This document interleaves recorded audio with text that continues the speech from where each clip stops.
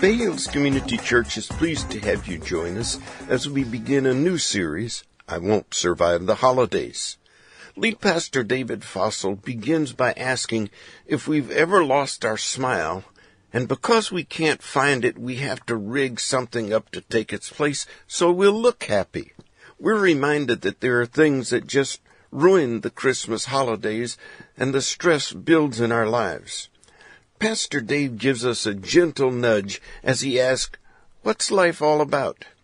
He points out that no matter how bad the season might appear, God wants to make you a better you. Go ahead and grab the study guide that's in your program. And if you have a Bible, turn to Matthew chapter 2. Matthew 2, if you're using one of the church Bibles, it's going to be on page 966, page 966. As you guys are turning there, let me ask a couple questions. Help me out and put your hand up. Now, first service, there weren't many who had done what I'm asking. How many of you so far have sent out your Christmas cards? Let me see, show of hands. Oh, a couple of you. Okay, very good. How many of you have the tree up or have started to put the Christmas lights out? Oh, lots more. Okay. Last question. How many of you are almost done or completely finished with Christmas shopping? Oh my God. Keep your hands up. I rebuke you in the name of Jesus. I rebuke you in the name of Jesus. Make the rest of us look bad. We've just started that. We love the Christmas season, our family. And we try and do it as quickly after Thanksgiving as possible. So we have the lights out front and we don't have the tree up. We're going to try and do that this afternoon. And, one of the things that we were doing yesterday, Sandy was, we've got, the kids really like, have some of those candy canes that go out in the front and they light up. And last year we bought a little penguin with a Santa hat that lights out front in the lawn. And we also bought, a snowman. Kind of about this big, and he lights up, and it's kind of cool. And so Sandy was kind of rigged that together and put it back all together, and I was inside, and I was working, and, she came in about 15 minutes later, and I said, how's it going? And she says, we got a big problem. And I go, what's wrong? And this is what she said to me. You don't normally hear people say this to you. She goes, the snowman has lost his smile. I go, what are you talking about? She goes, well, the snowman, he had a little smiley face, and it's gone. I can't find it. And then she added this. Now I'm trying to rig something up to make the snowman look happy. I got a question for you. It might be a strange way to get into our topic this morning, but I think it'll make sense to you. Does that ever happen to you? Do you ever find yourself that I've lost my smile, I can't find it, and now I'm having to rig something up and pretend to the world that everything's fine and everything's great? I think that happens to more of us than we care to admit. This Christmas season, the holiday season, it's meant to be fun. It's meant to be fun for some of the things we've already mentioned. The Christmas decorations and the Christmas trees, and a lot of us like the kind of Christmas foods and the eggnog and things like that. And we like the Christmas music. We're starting to hear more of that in the month of December, and we'll start increasing. And you gotta like the pumpkin eggnog latte at Starbucks, and there's all these good reasons to enjoy Christmas. Not to mention, and I shouldn't say on top of it, it's really the foundation as believers, as Christians, we get yet another opportunity to reflect on the breathtaking story of a divine being, God, becoming man. So there are so many reasons that Christmas is meant to be good. But for so many of us, we lose our smile for a number of different reasons. For some of us, the Christmas holiday season can be very, very stressful. If you're a student, you've got finals coming up, and that can be stressful. Or at the very least, we've got Christmas parties we're running to and Christmas plays we're running to and so on and so forth. And then very, very soon, the traffic gets even worse than it is already now. And Christmas can be very, very stressful for so many people. It also can be challenging because many of us are essentially forced to spend time with sometimes people we don't always want to spend time with. And, there's some people in our family we really, really like, and then there's other people that, man, they're like heavenly sandpaper. They just rub you the wrong way, and it's just hard, For other people, it's exactly the opposite. They don't get to be with family. And their loneliness is exacerbated. Maybe it's the result of a divorce, and you used to have someone with you, and and now you don't, and the kids are with dad or with mom, and you're kind of by yourself. Or some people have family that are halfway around the country or halfway around the world, and they feel like we're getting together with family and friends. Everybody's having a great time. They're the only ones that feel lonely. For some people, it can be very, very challenging and difficult. For other people, and I talked to a couple counselors about this, and I thought it was very, very interesting what they said to me, is that Christmas for some can be incredibly challenging and difficult because it exacerbates or it highlights areas in their lives that they're not pleased with and aren't going well. For some reason, this season of joy makes us realize areas we're not very joyful about. So there's some of us that are, I've tried to get a job. I mean, I've sent out resume after resume. I can't find one. Or others of us, you might have a job and you're like, but this is not where I expected I would be. I wanted that job, not this job. This is my training and my education. I'm stuck doing, this other thing. For others that, you've been praying that God would send that special person that you could fall in love with and get married, and that hasn't happened, and you don't want to settle, but others are married, and you've been trying for a long time to get pregnant, and that's not happening, and you don't say it out loud, but it's hurtful and it bothers you. Others of us, we have kids, but there's some issue going with one of the kids or several of the kids, and it keeps us awake at night, and some of us are struggling with debt, and some of us are struggling with health issues, and some of us are struggling with family tensions that are unresolved. I mean, we could just kind of go on and on. Reasons why we've lost our smile and feel like we got to put on a face. And these areas of our life, our hopes and our dreams aren't coming true, and we're wondering if they'll ever come true. Well, really what I'd like to do during these next 3 weeks is kind of go at and be honest about how some of us are feeling and talk about this idea about, am I even going to survive the holidays? And today really land on this idea that what happens when my life dreams and my life goals, they're not happening? What do I do? Where do I go?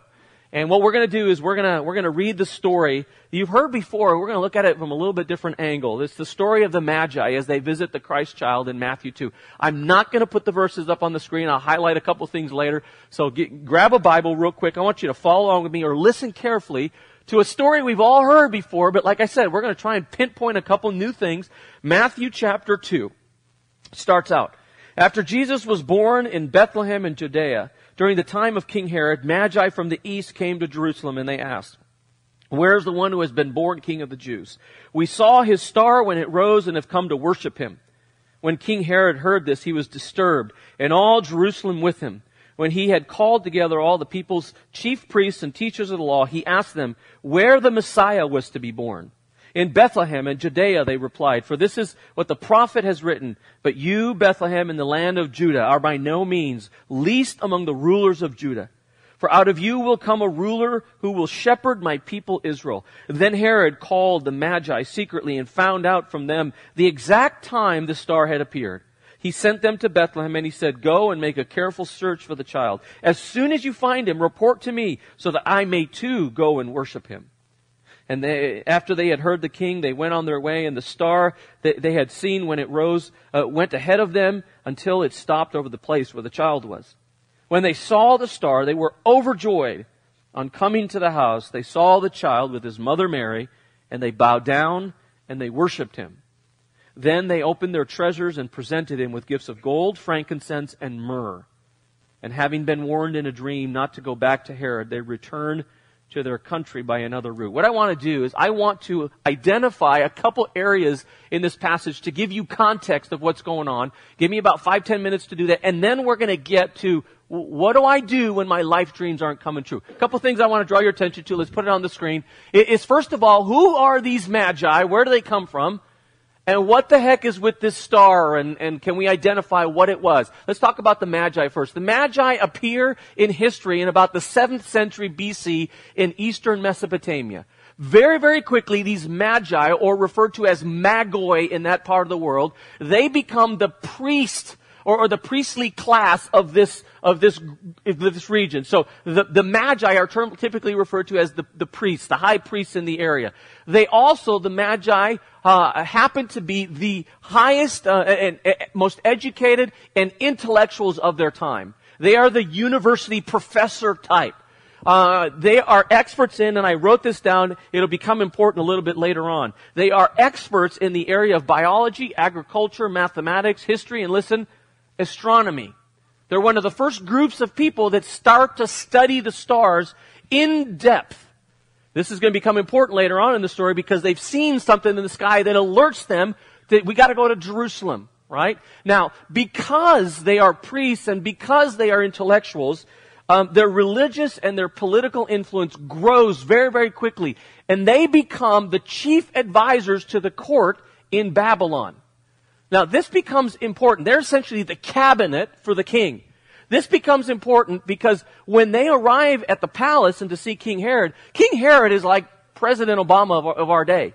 That's what he is. You don't just let anybody come in and have a conversation with you.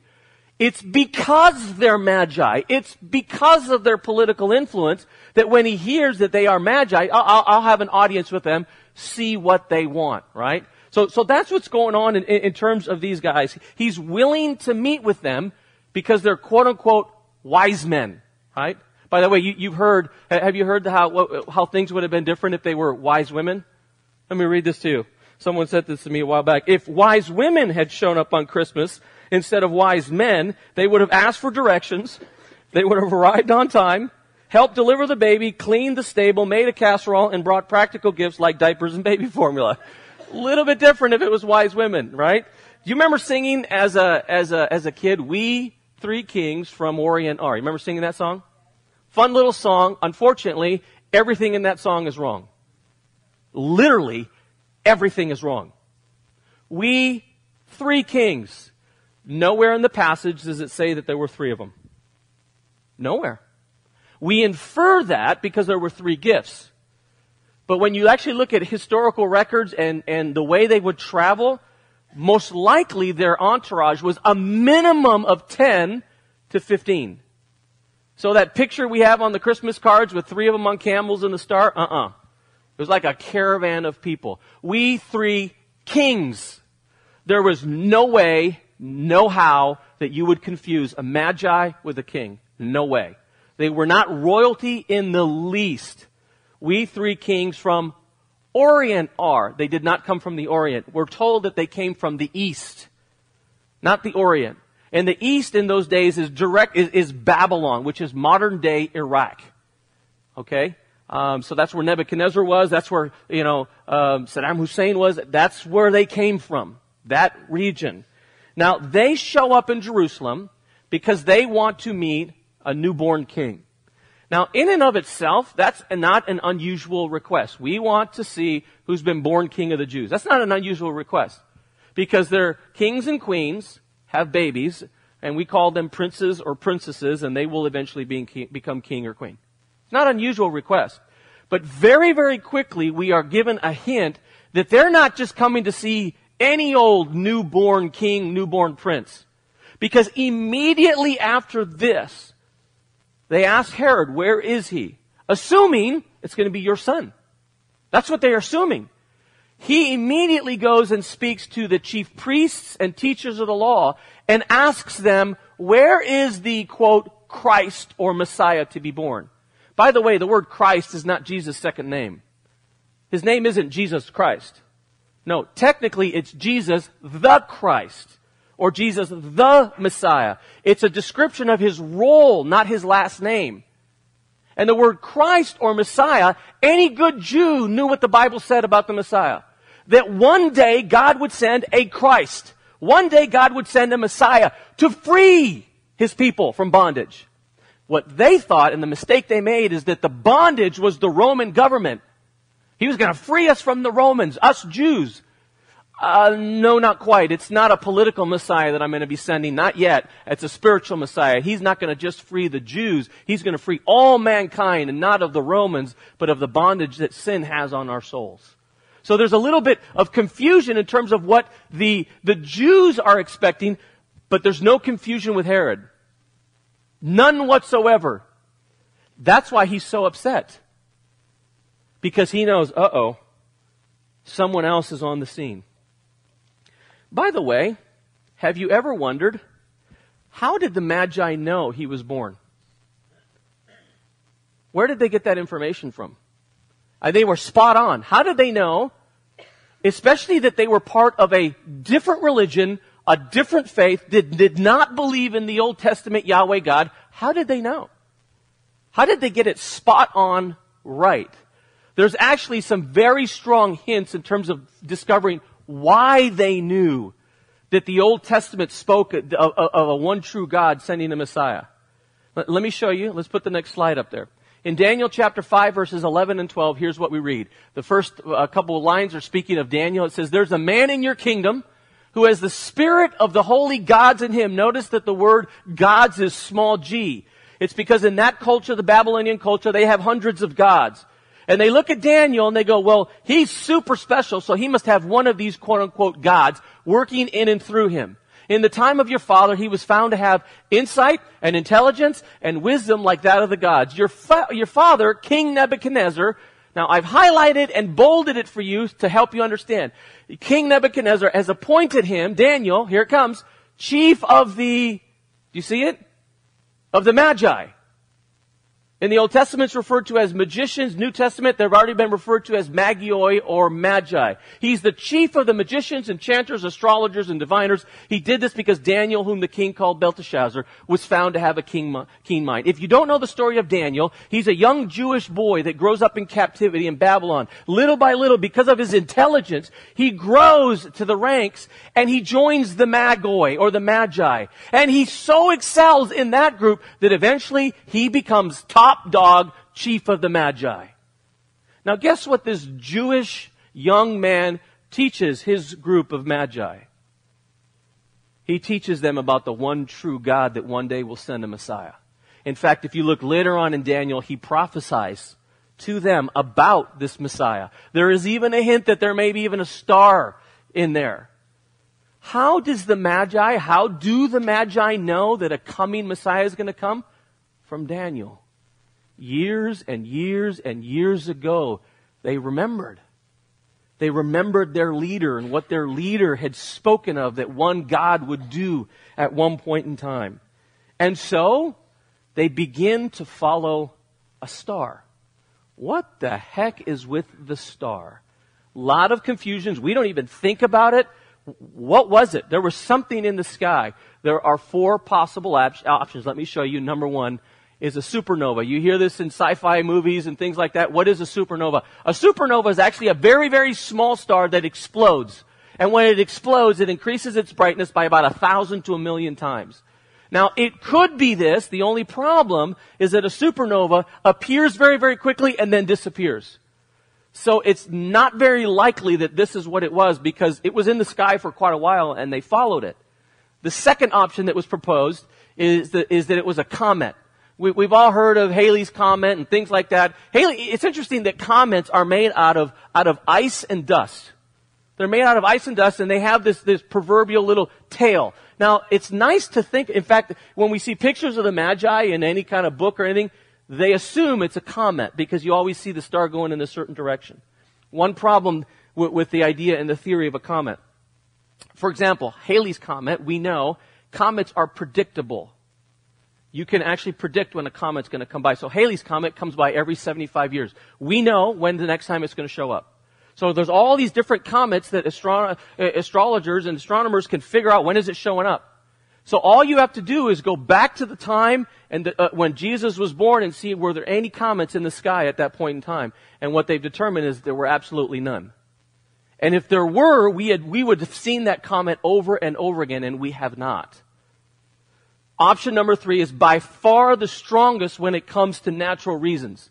The conjunctions of planets. In the 17th century, a guy by the name of Kepler said this, that there were a conjunction of planets. What is a conjunction of planets? It's when 2 big planets come together, and they are so close together in the atmosphere that to the naked eye they appear as one body. Now, all I did was go to Google. All you have to do is conjunction of the planets, and immediately you'll fill in the sentence, and one of the sentences is, during the times of Jesus. And this is the first picture that came up. During the times of Jesus, what you had in the sky was both Jupiter and Saturn side by side. And so many people go, that was it. That was it. It looks like one big body. That's what they were following. Option number 4, last one. Put it up on the screen. is that it was just a miraculous supernatural star. Now, there's no problem with it being 1 through 3. If God chose to do that, it wouldn't change the story, how special it is. It wouldn't change any of the significance and meaning. However, I just want to give you a little word of caution. It seems like a lot of us as Christians, I don't know if you've ever seen like a History Channel or Discovery Channel type of documentary on something in the Bible, and they give natural explanation for something that appears to be miraculous in the Bible. So I saw one that talked about how did the sea part for the Jews to go by before the Egyptians came, and they had this big natural explanation of the currents and how things came up, and I was like, wow, that is so cool. I heard a marine biologist explain if there's a certain kind of whale that they've got like this secondary stomach or something, and someone can actually be swallowed and live in this area of a whale for a certain amount of days, and that could be Jonah. And we sit and we watch these shows and we're like, maybe that's what happened. Maybe. Or maybe God just did a miracle. That's the whole point of the Bible. That He can pull this stuff off if He wants to. And my gut reaction is in Matthew chapter 2, God says, you know what? I'm never sending my son back again. I'm going to do this right. And I'm going to make a one-time supernatural miraculous star appear that will never be in the sky again. Honestly, I don't know what the answer is.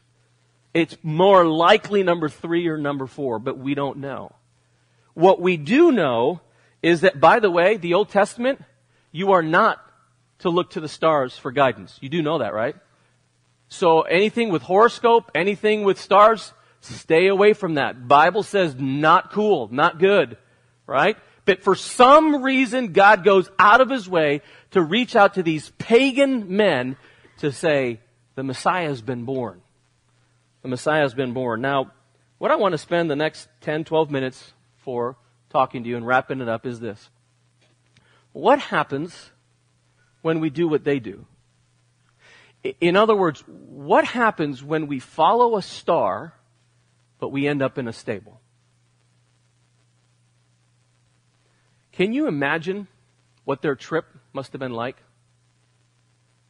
We estimate that they probably saw the star in the sky upwards of 2 years before they showed up in Jerusalem. 2 years. Minimum. Can you imagine how that must have been like? 2 or 3 of them had the night shift.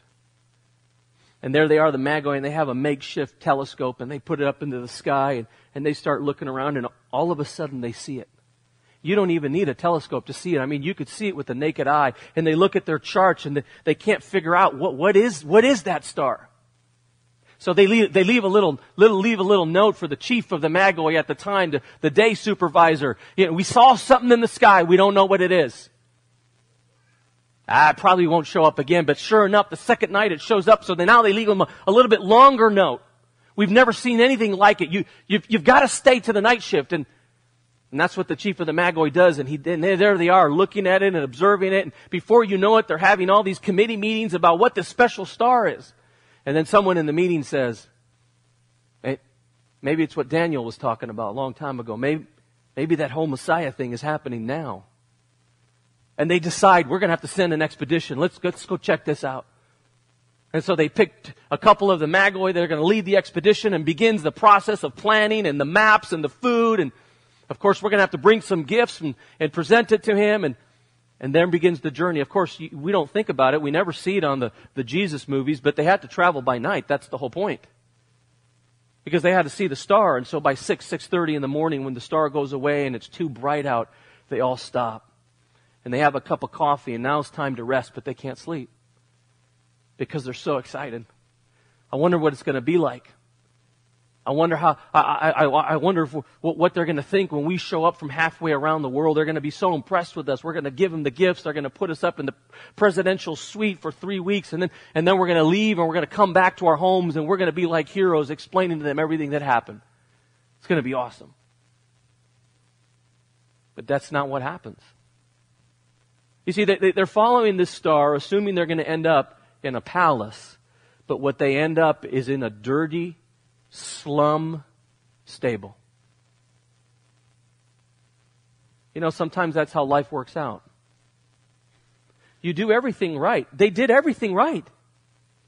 They listened to God. They followed God. They did what He wanted to do. But they ended up in a stable. The worst part you could be. And some of us here this morning are thinking, that's what's happened to me. I feel like I've done everything that I should have done. But for some reason, my life it's in a stable. If you find yourself in that situation, what do I do? I want to encourage you to do 3 things. If you want to write these down, here's the first thing I want to encourage you to do, is when you find yourself in a stable, keep looking for God. Keep looking for God.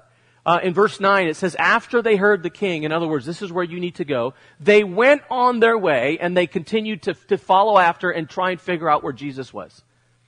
When you find yourself in a difficult, not good situation, keep looking for God as He's working in and through your life. God has not forgotten you. God has not bailed on you. God has not given up on your future. If you'll just adjust your lenses a little bit, He's right there next to you. He's right there with you. I got to tell you, there's one thing that ticks me off from this story. It bothers me to no end. And here's what bothers me. You've got these magi that come from literally in those days halfway around the known world. They show up and they say, you know this Messiah that you Jews have been waiting for? We think He's here. We think He's here. He's arrived now. So they give Him directions on where to go. By the way, they get the directions from the chief priests and the teachers of the law. And so they head off to Jerusalem. You know what bothers me to no end in this story? That no one followed the Magi. Have you ever thought about that? I mean, think about it. As a chief priest and a teacher of the law, all you're waiting for is the Messiah. That's what you're waiting for. And yet, when they have a hint that He showed up on the scene, they don't even have the time to walk 2 miles and check it out for themselves. 2 miles. You know what? I'm just going to tell you what I've observed is sometimes the most religious among us, when we do everything right, and yet it doesn't turn out well, we're the first ones to bail on God. I don't know why it is. It's almost like we have a mathematical formula in our head that says this. Okay, if I obey God, and I read my Bible, and I volunteer in children's ministry, and I throw a few bucks in the offering, and I show up to church at least 2-3 times a month, and this and that, and I'm a good husband, and if I do all that, that equals God owes me. And if God owes me, He better make my life work out good. And when it doesn't work on good, I'm done. And we stop looking for how God is working in and through our lives. And what I'm here to tell you is that you can follow a star and you may end up in a palace. But if you end up in a stable, that doesn't mean you've necessarily done anything wrong. So you better stick close to God and you better keep looking for what He's wanting to do in and through your life. As you go on in the story, it says when they saw the star, it says they were overjoyed. And now 2 words I want to highlight for you. Let's put it up there. On coming to the house, they saw the child with His mother Mary. Just to be complete, to make sure you understand and have the full picture of what's happening in Matthew 2, these 2 words give us a hint that the Magi did not show up on the day or the night that Jesus was born. 2 reasons. The word, notice, on coming to the house, not to the barn. Literally, it sounds like by the time that the Magi show up, Mary and Joseph, they have like a condo or they have an upstairs apartment in a house. It's not very fancy, but it seems like they've moved on from the barn. And second of all, the Greek word child in verse 10 does not mean infant or newborn. That Greek word there literally means toddler. So I don't want to ruin your nativity sets for you. You can still keep the Magi there. But I'm just trying to help you understand that's what's going on. Now, and we're not going to change how we're thinking about the story right now. I want to highlight the most important part of the entire chapter 2. It's repeated 3 to 4 times. Herod understands they've been clear that why are they coming? It's the last phrase. It says they bowed down and they worshiped Him. They bowed down and they worshiped Him. There's a story that's told by Luis Palau. Have you guys heard that name, Luis Palau?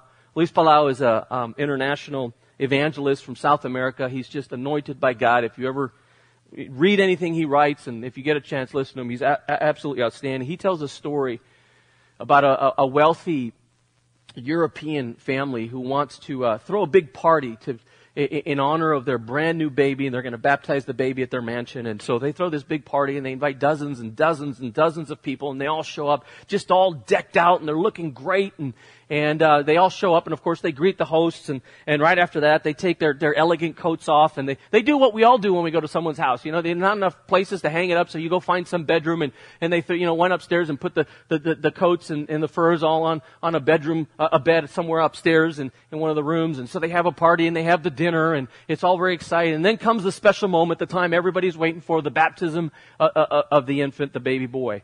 And it's at that very moment they're like, well, where is he? And well, I thought you were holding him. I thought you had him. And no one can find the baby. So, of course, the parents panic. And everybody's got to look for the baby. Well, within minutes, they found the baby, buried underneath all the coats, jackets, and furs.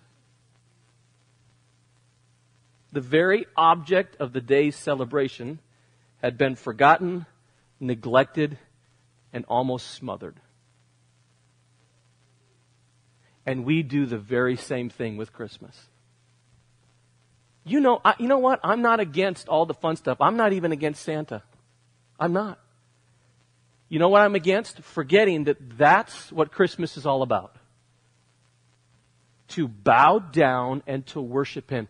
Honestly, that's what life is all about. That I would acknowledge who Christ is, why He came, and His role in my life. That's the whole point of life. And please don't misunderstand me.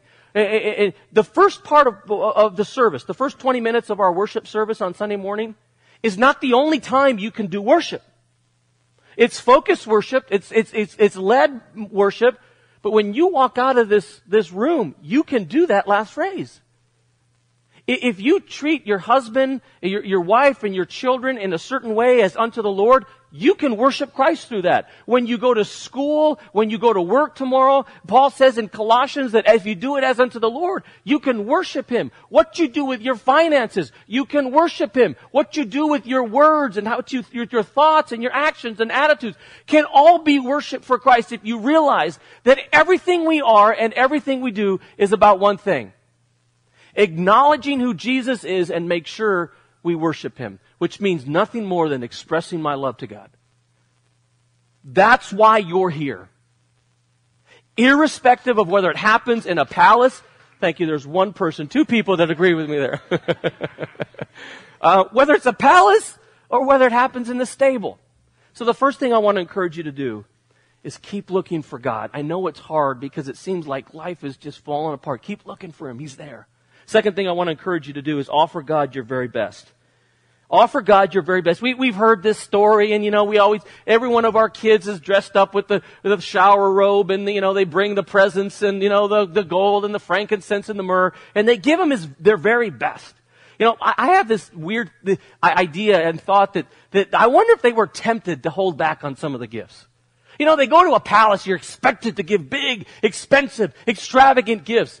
But then they end up in a slum. And when I mean slum, I mean slum. Whether it was a stable or an upstairs apartment that they were living in, Bethlehem is not a place you want to be. In fact, there's a hint of it in the chapter when he says, by no means are you least among Judah. In other words, it was not a place you wanted to grow up. It's not a place you wanted to live. You want to move out of it as quickly as possible. And I just wonder if when they arrived there, whether it's the stable or the upstairs apartment or wherever Mary and Joseph were, I wonder if one of the magi leaned over to the other one and said, let's just give them the frankincense and keep the rest. They're fine with just the frankincense. But no, it seems like they gave everything they got. They offer God their very best. As extravagant and as expensive as it is. Speaking of expensive, one of the things that my kids have done for years, not so much the older two now, my younger one, Julia, still does it. But it seems like in November when we get catalogs, whether it's Toys R Us or, stores that they like, they get these catalogs and they start to hold on to them and they start to highlight or circle everything they want for Christmas. So Julia did that like 3 weeks ago. I don't know where it was, Justice Store or something like that, some store she likes. And she was circling all this stuff and she gave it to Sandy. She goes, this is what I want for Christmas. So Sandy opens it, like every page, there's two things circled. She's like, girl, she goes, this is a lot of stuff. And then she asks her, she says, how much do you think we spend on you at Christmas? And Julia looks at her with a straight face. She goes, I don't know, like 1,000 or something? No, not 1,000 or something. But, I might not be able to do everything for all my kids, but you better do everything you can for your God. Now, one of the things that's interesting, and I've shared this with some of you before, I can't go through this story without saying, is there's this idea about what the gifts represent. And of course, we know they're incredibly valuable, and I'm going to tell you a little bit about what Mary and Joseph did with them next week. But let's put this up on the screen and notice you got the gold, frankincense, and myrrh.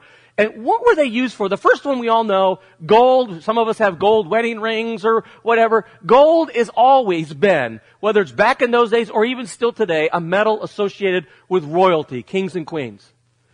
Frankincense was an expensive perfume exclusively used by priests. If you've ever seen these pictures of churches where you see them with a perfume, that's frankincense. If you ever smelled frankincense, you automatically knew the pastor's somewhere around here. Let's get out of here. Or the priest. You knew they were in the area because it was exclusive to priests. Now notice the last one. Myrrh is an embalming ointment used on corpses. Now, is it just me, or is this an inappropriate gift to bring to a baby shower? A high chair, a stroller, a gift card to Toys R Us? I mean, what does Mary and Joseph do with that? Thank you. We didn't have this on the registry, but thank you. What is going on here? Well, they probably didn't realize it. The Magi didn't realize it. But you and I, reading this story years and years and years later, it would be near impossible to not connect the dots and realize that these gifts are foreshadowing for us the role that Jesus is going to have in your life. Let me show you. Gold is associated with royalty, kings and queens, reminding us that Jesus came to be the King of Kings. Frankincense, a perfume used exclusively by priests, reminding us that Jesus is meant to be your high priest, to comfort you, to encourage you, to be the one conduit between you and God. And the last one, and by far the most interesting one, as awkward as that gift was back then, myrrh, an embalming ointment, reminding us that Jesus came to die for you and be your Savior. Those gifts certainly were helpful to Joseph and Mary, but they were meant to foreshadow for you the role that Jesus is meant to have in your life and in my life. By the way, you want to know why we give Jesus our very best? It's because God gave His very best. And I don't know about you. I'm just going to be honest with me. Sometimes when I find myself in a situation that's less than ideal, do you ever feel like holding back a little bit? Not giving your all? I mean, as a pastor, this is what we think. If it's a small gathering, if it's a small church versus whether it's a big church, it's going to depend on what you give. It shouldn't be that way. Wherever God has you, in whatever situation He has you, give God your very best, whatever that is. Give Him your very best. The last thing I want to encourage you to do is listen to God and consider changing your direction in life. The last verse of our story, it says, having been warned in a dream not to go back to Herod, they returned to their country by another route. Of course, they did this because Herod had ulterior motives. He didn't want to worship the Christ child. And the story goes on next week, and he did some horrendous things that are recorded not only in the Bible, but in history. They made a change and a course correction. Now, what I want to suggest to you is that if you have a genuine experience with Jesus Christ, if you come face to face with who Jesus is and what He did in your life, I'm telling you now, He's going to ask you to make some changes. That's the point. He wants to make you a better you. Question. What do you need to change? What do you need to change in your life? Maybe a different way of asking is, what do you need to stop doing? What do you need to start doing? What do you need to do less of? What do you need to do more of?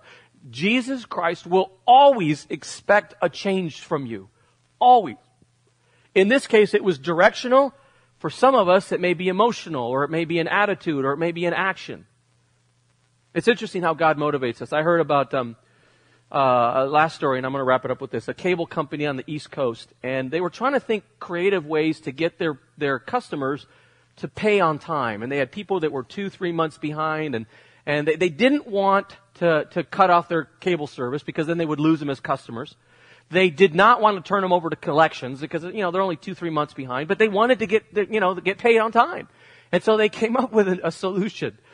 They decided to take the channels that they gave them and provided for them, the ESPN and the FX and the TBS and the TNT and all that, and substitute all the channels and gave them only one channel. They gave them all C-SPAN. If you don't know what C-SPAN is, that's just kind of the guys talking, and that's all they gave them. Every channel, C-SPAN. And within days, literally, they had 90% of their customers call in and pay their bill in full. Now, my point is this.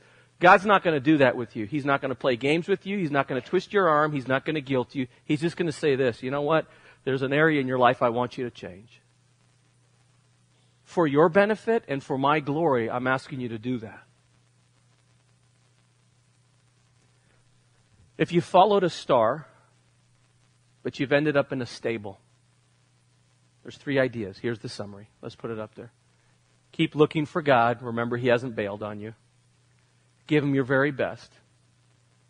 And consider making some changes. Let's pray.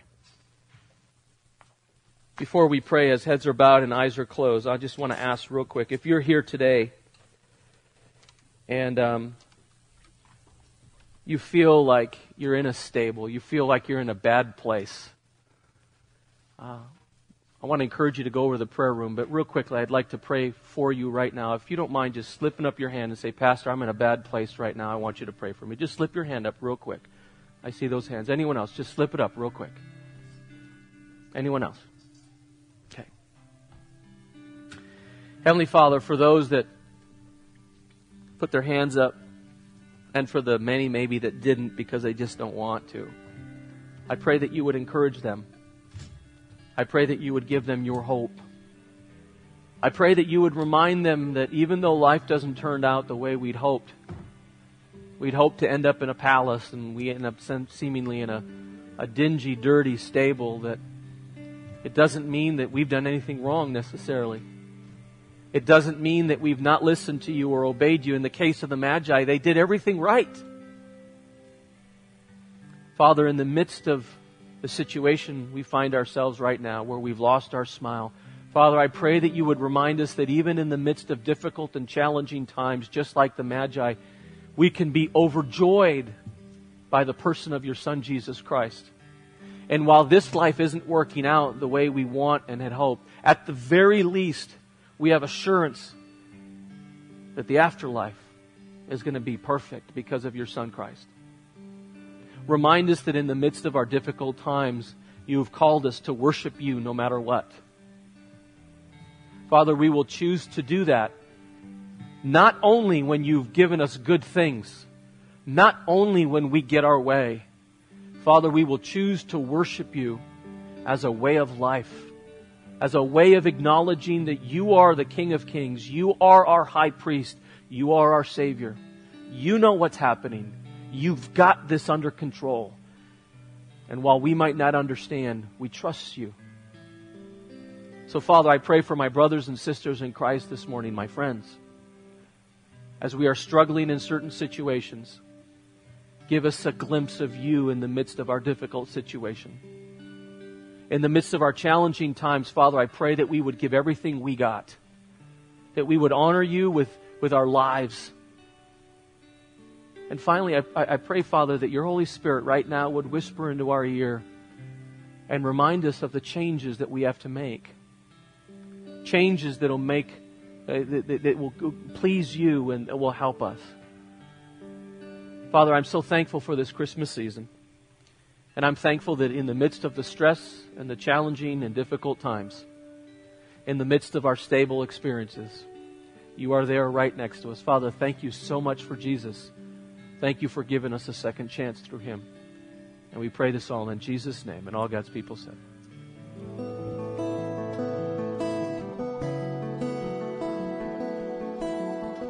It's our hope that today's podcast has enriched your life and answered questions you may have had. If you'd like more information about what was said in this podcast or about Bay Hills Community Church, you can reach us on the internet at www.bayhills.net. Bay Hills, located in El Sobrante, California, is radically committed to reaching the unchurched in the Bay Area and to developing believers into fully devoted followers of Christ. Thanks again for listening.